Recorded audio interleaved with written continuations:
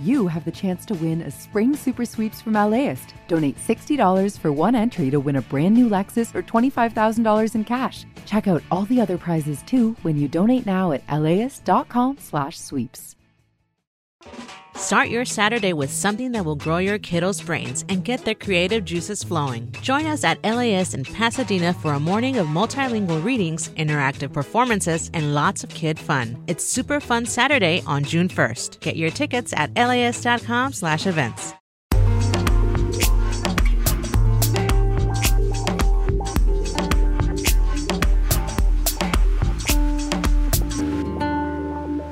LAist Studios. You're listening to Imperfect Paradise from LAist Studios. I'm your host, Antonia Cereijido. Occasionally, we're going to bring you an episode that's a little different. Today, a special single episode deep dive with one of our LAist reporters. LEU spent months investigating nursing homes in California and uncovered thousands of people with serious mental illness living in facilities not intended to care for mentally ill patients. Many of these patients are not actually elderly. I've had a patient as young as 19 years old, 22. For people working in these nursing homes, the conditions can feel dangerous. They ran faster and moved better than I did. Nursing homes have become de facto mental health facilities because there are just not enough places for people to go. That and more coming up on Imperfect Paradise from LAist Studios. LAist reporter LEU spent 6 months examining complicated federal data to uncover this alarming trend about how nursing homes primarily funded by public dollars have become de facto mental illness treatment centers. Ellie worked with APM Research Lab and the California Newsroom on this investigation. Ellie first broke the news in September. She joins us here on Imperfect Paradise to take us through this issue and bring us through the history of how mental health has been treated here in the state. Hi, Ellie. Thank you so much for joining me. Thanks for having me. So as I was reviewing your investigation, I was really drawn to the story of a licensed vocational nurse you spoke to named Travell Shante Jackson. And she experienced a lot of what you uncovered in these reports firsthand. So can you tell me a little bit about her? Yeah, Travell is a nurse who I met who's been in the industry for 2 decades. She's 49, lives in Hawthorne, and has worked all over Southern California. She's very much a tell-it-like-it-is person. I guess I'm just a little bit of I get bored easily. So I've worked in pediatrics, hospice. I've worked in, I call it genres. But you met her because she was working at one nursing facility in particular, right? Yes, Hyde Park Healthcare Center. It's a nursing home about 10 miles southwest of LA. Travell, she started working there in March of 2022, and she was doing basic care, helping people with their medications, feeding people, checking on vitals, basic nursing care for residents. A lot of nursing home residents need help, with just like daily living activities, getting to the bathroom, showering, eating, that kind of thing. So that's the type of stuff she was used to doing and somewhat doing at the facility. Yeah, but this facility was different than other facilities. Yes, Travell Jackson said, on the outside, this facility looks like just any other nursing home. You wouldn't really think much about it if you walked past it or looked at it. But on the inside, she said most of the patients weren't what you typically think of when you think of a nursing home. Schizophrenic, psychosis, bipolar disorders. Some would be yelling, some would be on lithium. Sometimes patients would be so bad we'd have to assign just one nurse to that patient all day to sit with them because they'd be so disruptive. And that's how our day went all the time. She said a lot of people there just were very isolated. And also notably that they weren't elderly folks who are the people that you would expect to see in a nursing home. Like, how old were these residents? Yeah, she said most of the residents there were in their 40s, 50s, 60s. So to give you an idea of the average nursing home resident is like in their 70s, 80s. I've had a patient as young as 19 years old, 22. Oh my gosh. So she was used to caring for people with like cognitive issues like dementia. I'd say a 90-year-old woman would probably have episodes of screaming in her dementia. But she was not used to caring for people who were more able-bodied, who had serious psychiatric illnesses. That's different than a psychotic person yelling, screaming, fighting, biting, and throwing feces. That is 35. They ran faster and moved better than I did. They were able to climb fences. They were able to fashion weapons out of things. They were able to do a lot of things. You're dealing with so many different behavior issues. Patients running around, screaming, yelling, disrobing, defecating in the hallways on themselves. It was an 8-hour adrenaline rush every day. There are no protocols in place to keep staff from being assaulted. There are times when you are understaffed and you are the only nurse in a building for hours, for shift upon shift. I mean, put another way, the nurses weren't being trained on how to deal with the patients that they had. That's what Travell said, yeah, that this was not a patient population that they had the training to deal with. There should be additional licensing. There should be additional training. There should be, let's say this. I was orientating a registered nurse to come on as my supervisor. Once she found out that the population was what it was, the lady didn't stay the rest of the shift. She walked out. She said a lot of the people there who did have serious mental illness were quote unquote regulars and had been there for a while. You know, sometimes I would see someone and I'd ask them, how did you end up here? All the time. How did you end up here? Where's your family?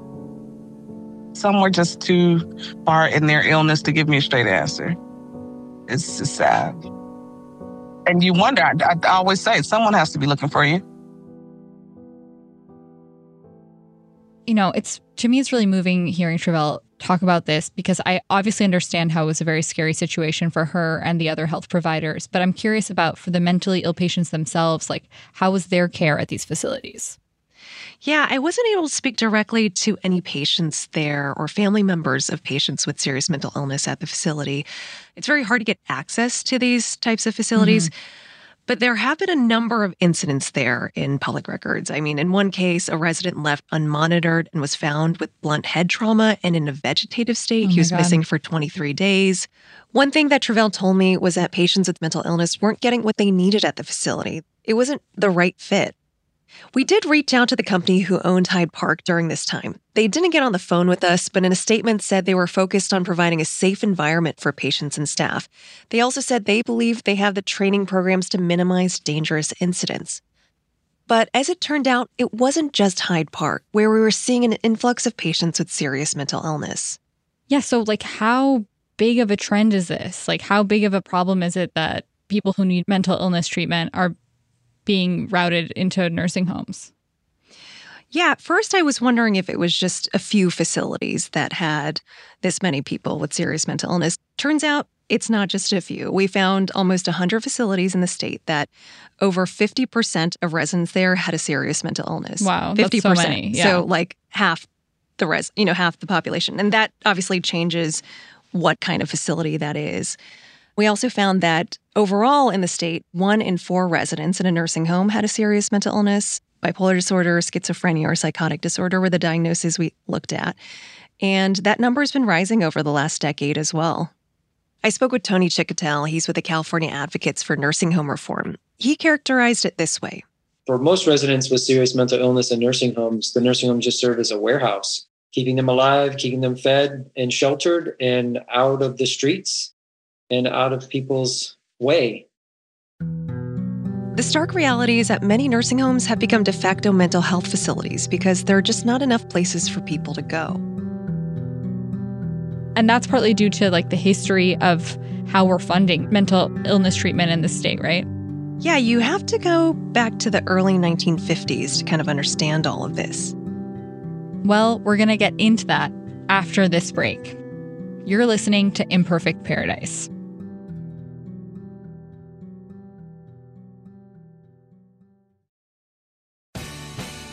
The LAist Spring Super Sweeps is happening now. You can win amazing prizes while supporting your source for local fact-based journalism.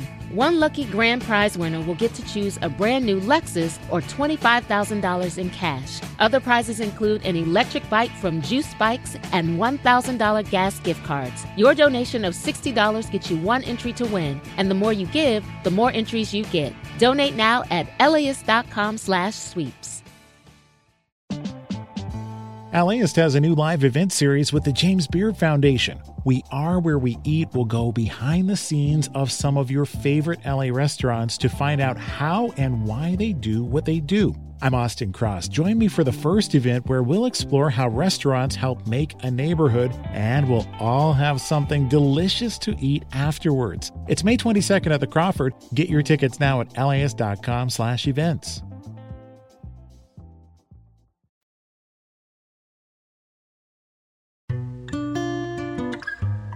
This is Imperfect Paradise. I'm Antonia Cereijido. When we left off, LAist reporter LAU told us about nurse Travell Jackson's experience seeing more and more mentally ill patients come into the nursing home where she was working, and then explained how this is happening all across California. Ellie's investigation found that overall, in the state, 1 in 4 residents in nursing homes had a serious mental illness. And Ellie is back to talk through her investigation.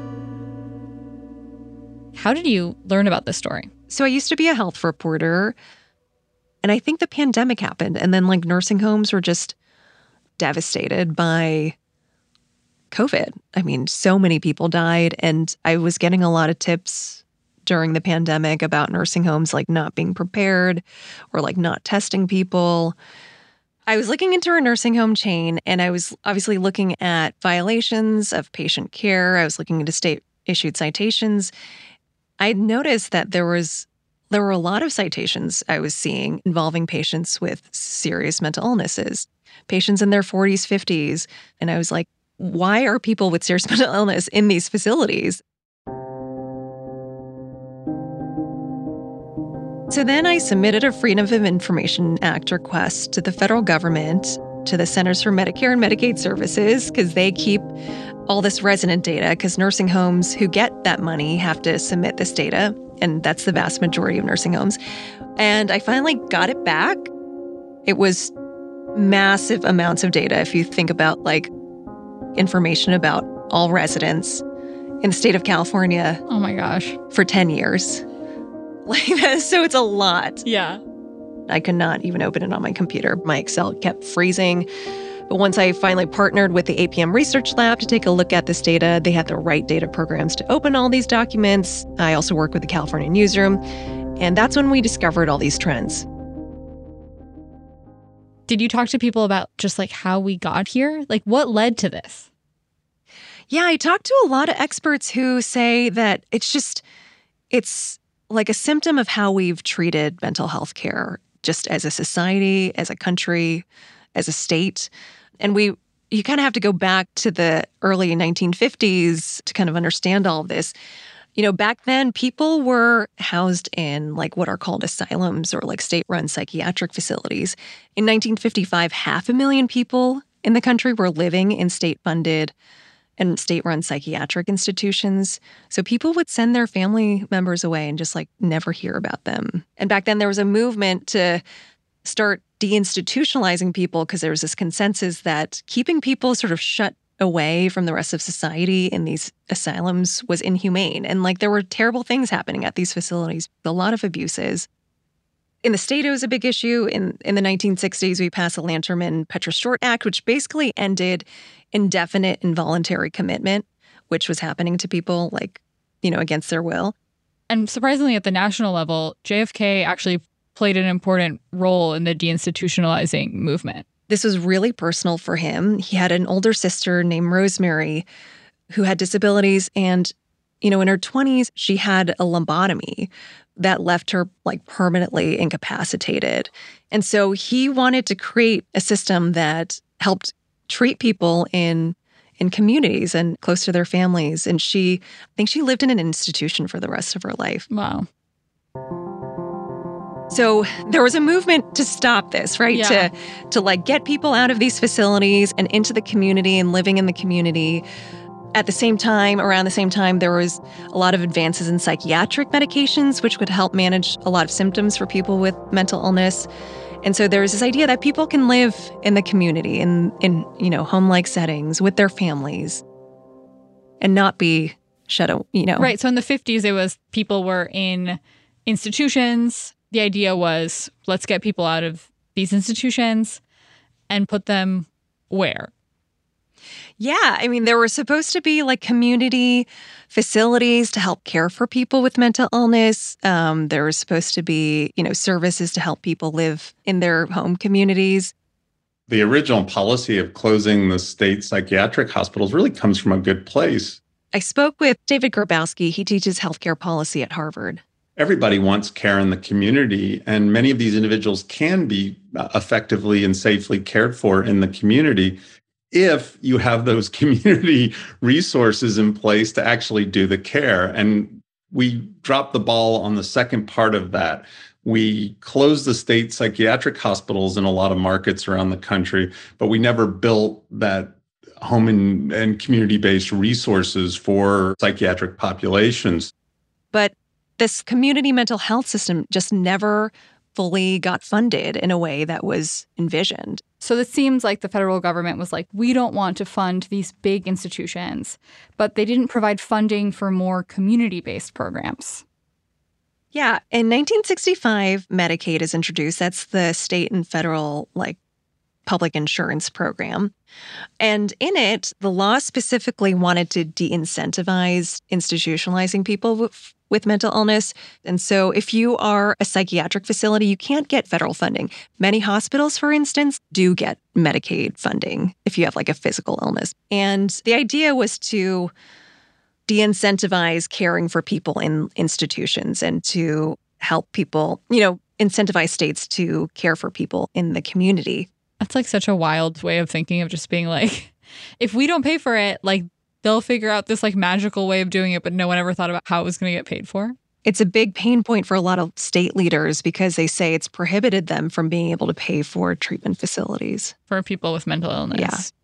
So now, a lot of institutions have become de facto places for people with mental illness, like you said, jails, hospitals, and of course, now we're talking about nursing homes.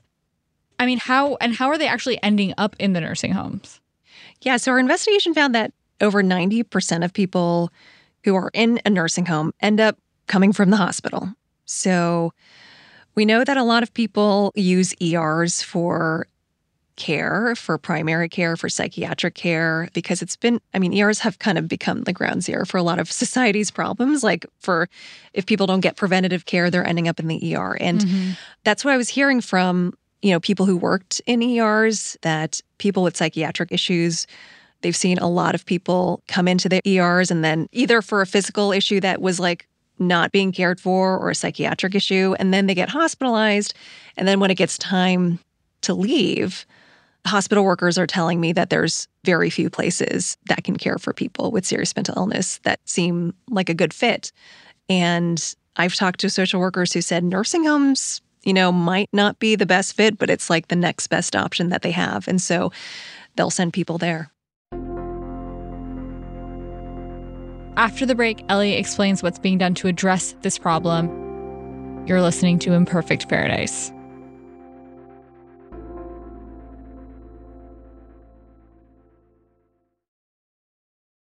Selling a little or a lot? Shopify helps you do your thing, however you cha-ching. Shopify is the global commerce platform that helps you sell at every stage of your business. From the launch your online shop stage to the first real-life store stage, all the way to the did we just hit 1 million orders stage? Shopify's there to help you grow. Whether you're selling scented soap or offering outdoor outfits, Shopify helps you sell everywhere. From their all-in-one e-commerce platform to their in-person POS system, wherever and whatever you're selling, Shopify's got you covered. Shopify helps you turn browsers into buyers with the internet's best converting checkout. 15% better on average compared to other leading commerce platforms. And sell more with less effort thanks to Shopify Magic, your AI-powered all-star. Shopify powers 10% of all e-commerce in the U.S., and Shopify is the global force behind Allbirds, Rothy's, Brooklinen, and millions of other entrepreneurs of every size across 175 countries. Plus, Shopify's award-winning help is there to support your success every step of the way. Because businesses that grow, grow with Shopify. Sign up for a $1 per month trial period at shopify.com/paradise, all lowercase. Go to shopify.com/paradise now to grow your business, no matter what stage you're in. Shopify.com/paradise. As a farmer's son from a desert region in California, J.B. Hamby thinks a lot about water. I spent a lot of time digging up history, particularly about water, which is the origins of the Imperial Valley. How this 28-year-old became the youngest lead negotiator on the Colorado River ever, and how he could shape the most consequential negotiations to date. Listen to Imperfect Paradise, the Gen Z water dealmaker, wherever you get podcasts.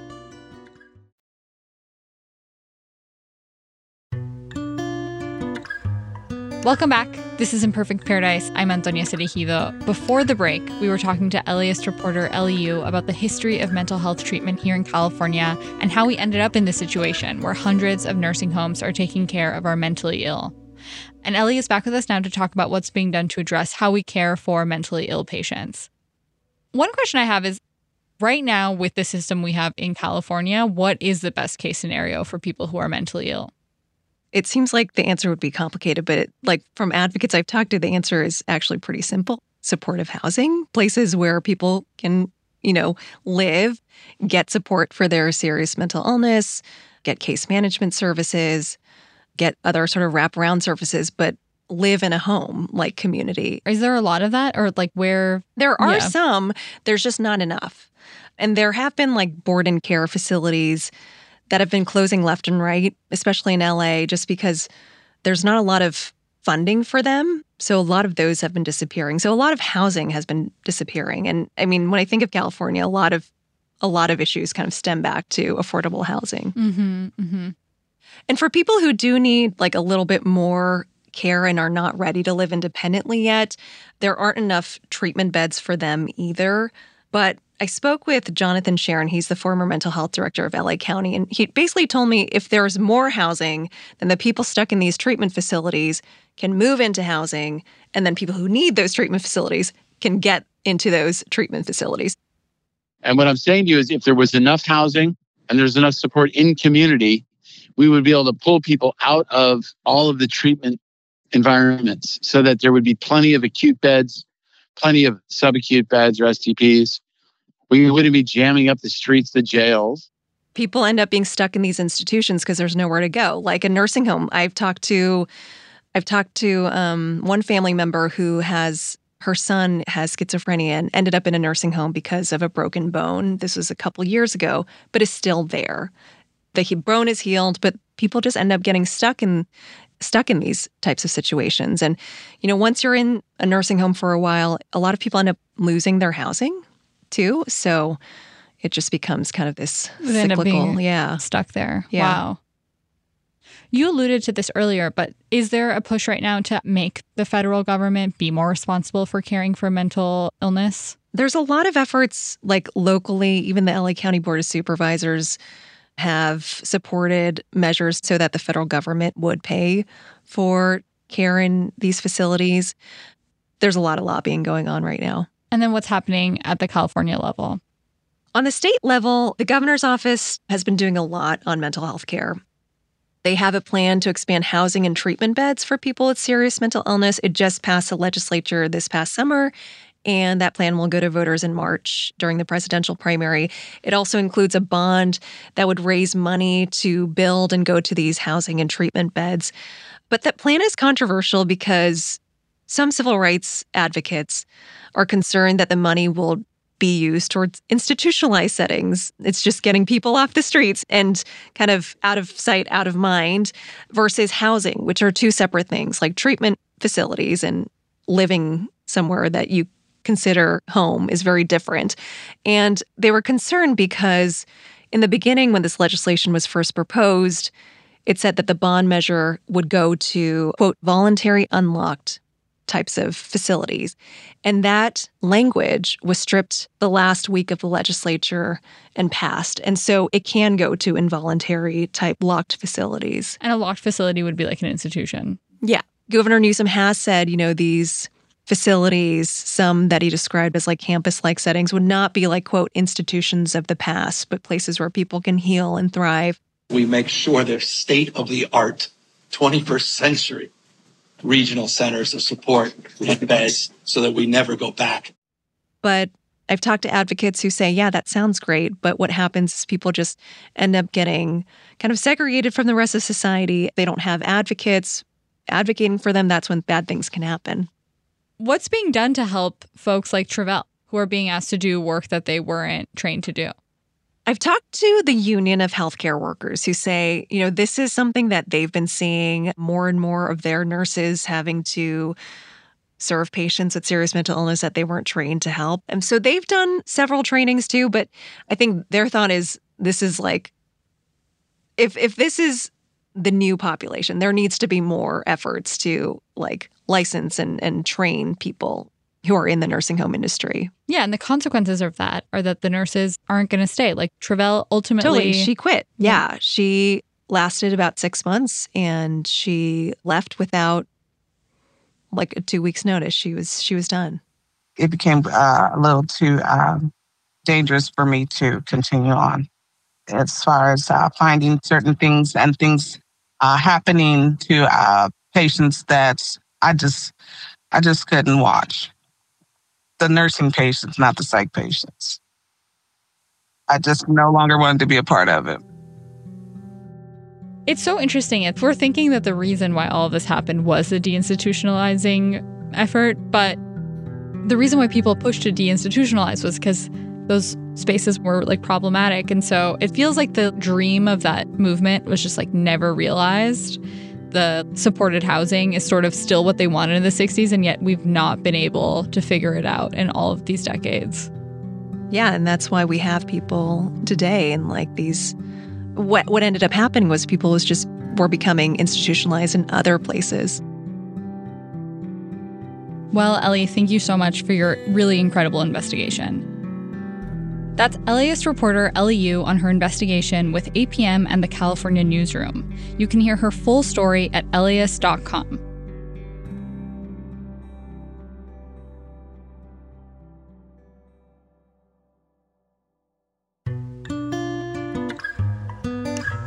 Next week on Imperfect Paradise, the first of our new series, The Castle.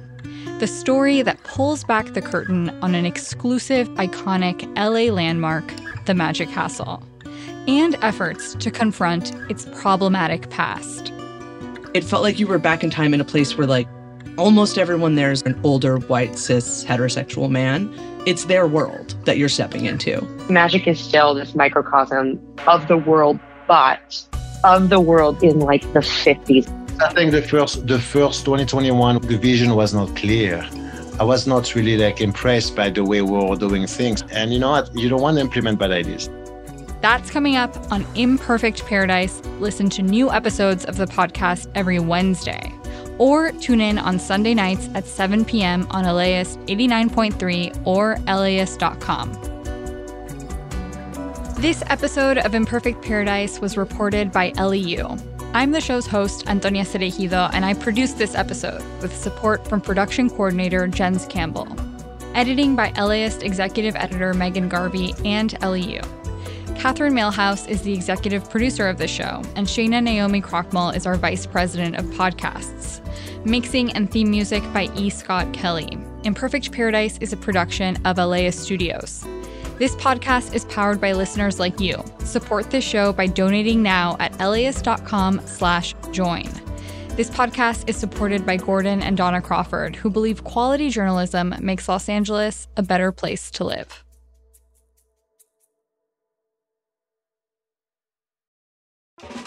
Start your Saturday with something that will grow your kiddos' brains and get their creative juices flowing. Join us at LAist for a morning of multilingual story times, interactive performances, art making, and lots of kid fun. Bring the whole fam and join us for a super fun Saturday at LAist in Pasadena on June 1st. Tickets at laist.com/events. See you there.